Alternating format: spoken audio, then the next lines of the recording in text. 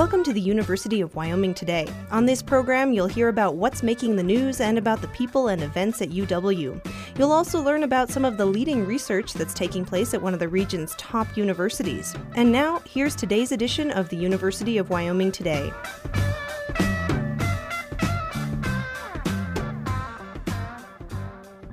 Hi, Jim Kearns with you.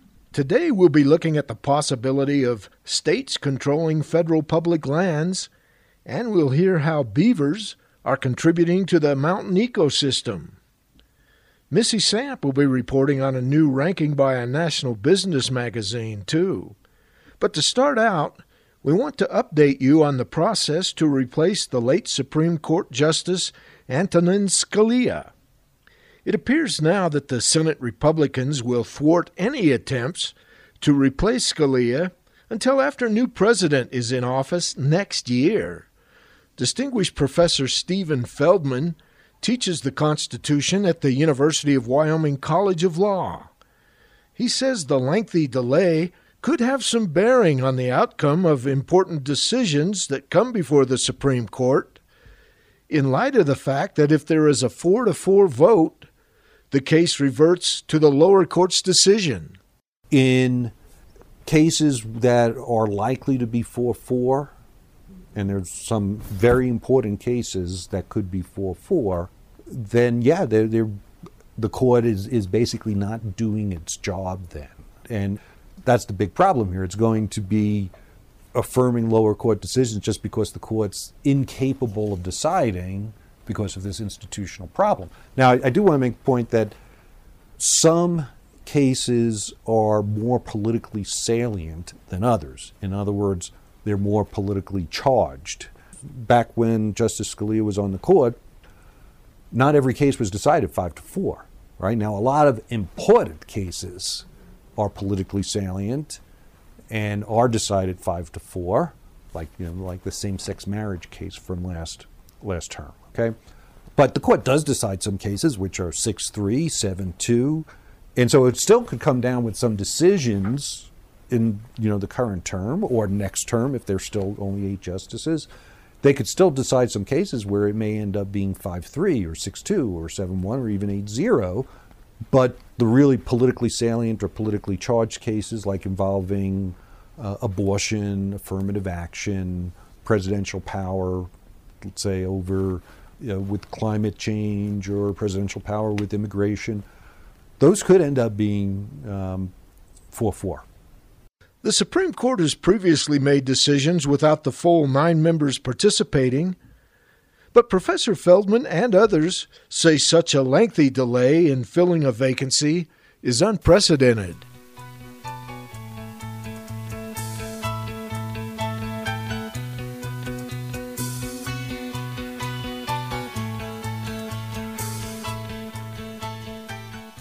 You're listening to the University of Wyoming Today. I'm Jim Kearns. The recent effort to occupy a national wildlife refuge in Oregon was the latest in some attempts to take over lands controlled by the federal government. Professor Deborah Donahue teaches public land laws in the University of Wyoming College of Law. She says there was a time when the federal government couldn't give its lands away. As soon as the federal government came into being, it disposed of lands to individuals, to return soldiers in the form of scrip, to states, to railroads, to canal companies, you name it. So all of these lands are lands that the federal government initially acquired, and then the lands we still have are the lands that either Congress could not dispose of, which applies to an awful lot of lands in Nevada. Nobody wanted them. In fact, the BLM lands used to be called the lands no one wanted. They were the driest, they were the most arid, the least productive. Congress tried a lot of different ways to get rid of them, to give them away, through homesteading acts, and then when homesteading didn't work, through the Desert Land Entry Act. Congress even passed statutes that were called preemption acts that endorsed or authorized squatting on public lands. In 1840, I believe it was, Congress passed an act saying come on, come, you don't have to have any authority under federal law other than this act, and you can obtain title that way without going through the homesteading process, without paying any money, etc. That's law professor Deb Donahue.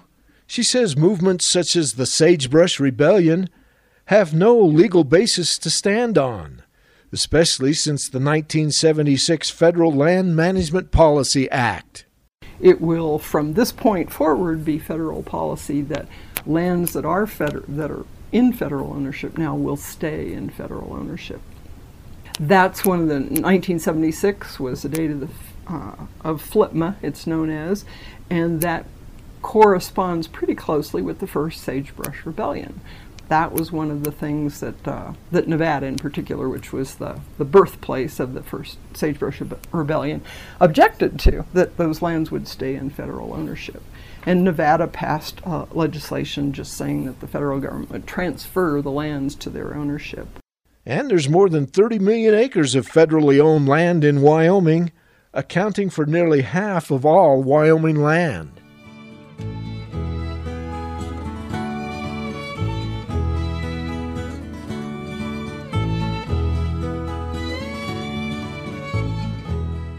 When the early explorers first came out west, they found the streams and ponds were just teeming with beavers. Matt Hayes has been researching beaver populations for the Wyoming Cooperative Fish and Wildlife Research Unit at the University of Wyoming. They started trapping beavers, then through time, people continue to trap beavers for their pelts, but then you also, a lot of people saw beavers as a nuisance or pest species because they're making these dams. And then we start having roads, and the dams start clogging up culverts, and they wash roads out. So a lot of places beavers were actually extirpated, just trapped out, period. They rid them in the ecosystem. But then there have been, throughout the West in general, there have been a lot of reintroductions because we saw that kind of what was happening. We were losing all that vegetation community. So we needed beavers in the system. So they were either reintroduced back into the system or they were allowed to recolonize upstream. So you'd have beavers in downstream reaches, and they would slowly just start, as they reproduce, the offspring would start going upstream further and further until they colonized all the watersheds. Researcher Matt Hayes, he says beavers are helping to manage the ecological and hydrological systems in Wyoming's riparian areas. Especially in Wyoming, where we have a pretty dry climate, so we don't have water year-round. When beavers are in a system, they of course make dams, where then we get beaver ponds and we have habitat for fish. But what that also does is it changes the dynamics in those systems, so you have more water. So when you have more water in the soil, you then are able to grow things like willow and aspen. But at the same time, you can't grow pine-type trees in that same system, conifer trees. There definitely, I think, is a middle ground. I think we know that they have valuable use in the ecosystem. They provide real benefits. But on the flip side, on those private lands, ranchers and others that work land need to be able to make a living doing that. I suspect that instead of just not having them at all, there could be some middle ground where there were some beavers and they were contributing and actually probably increasing the value of that land to land managers. And there are some aesthetic values too, and they're easy to explain if you've ever been near a mountain stream when the brook trout are jumping at sunset.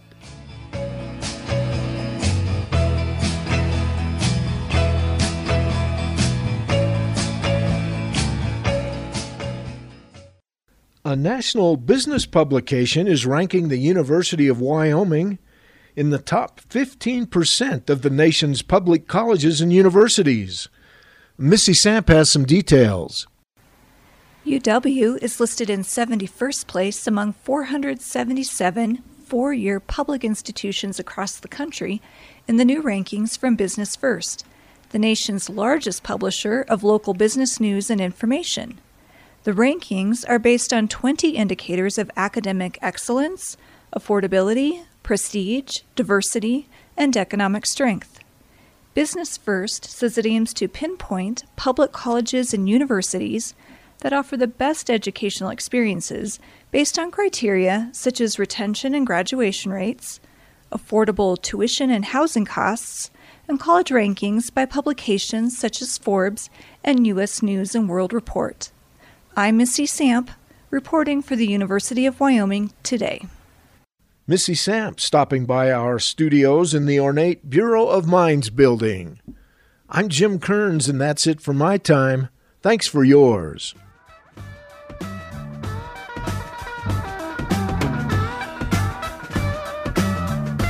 That's it for this time. Join us again for the next edition of the University of Wyoming Today.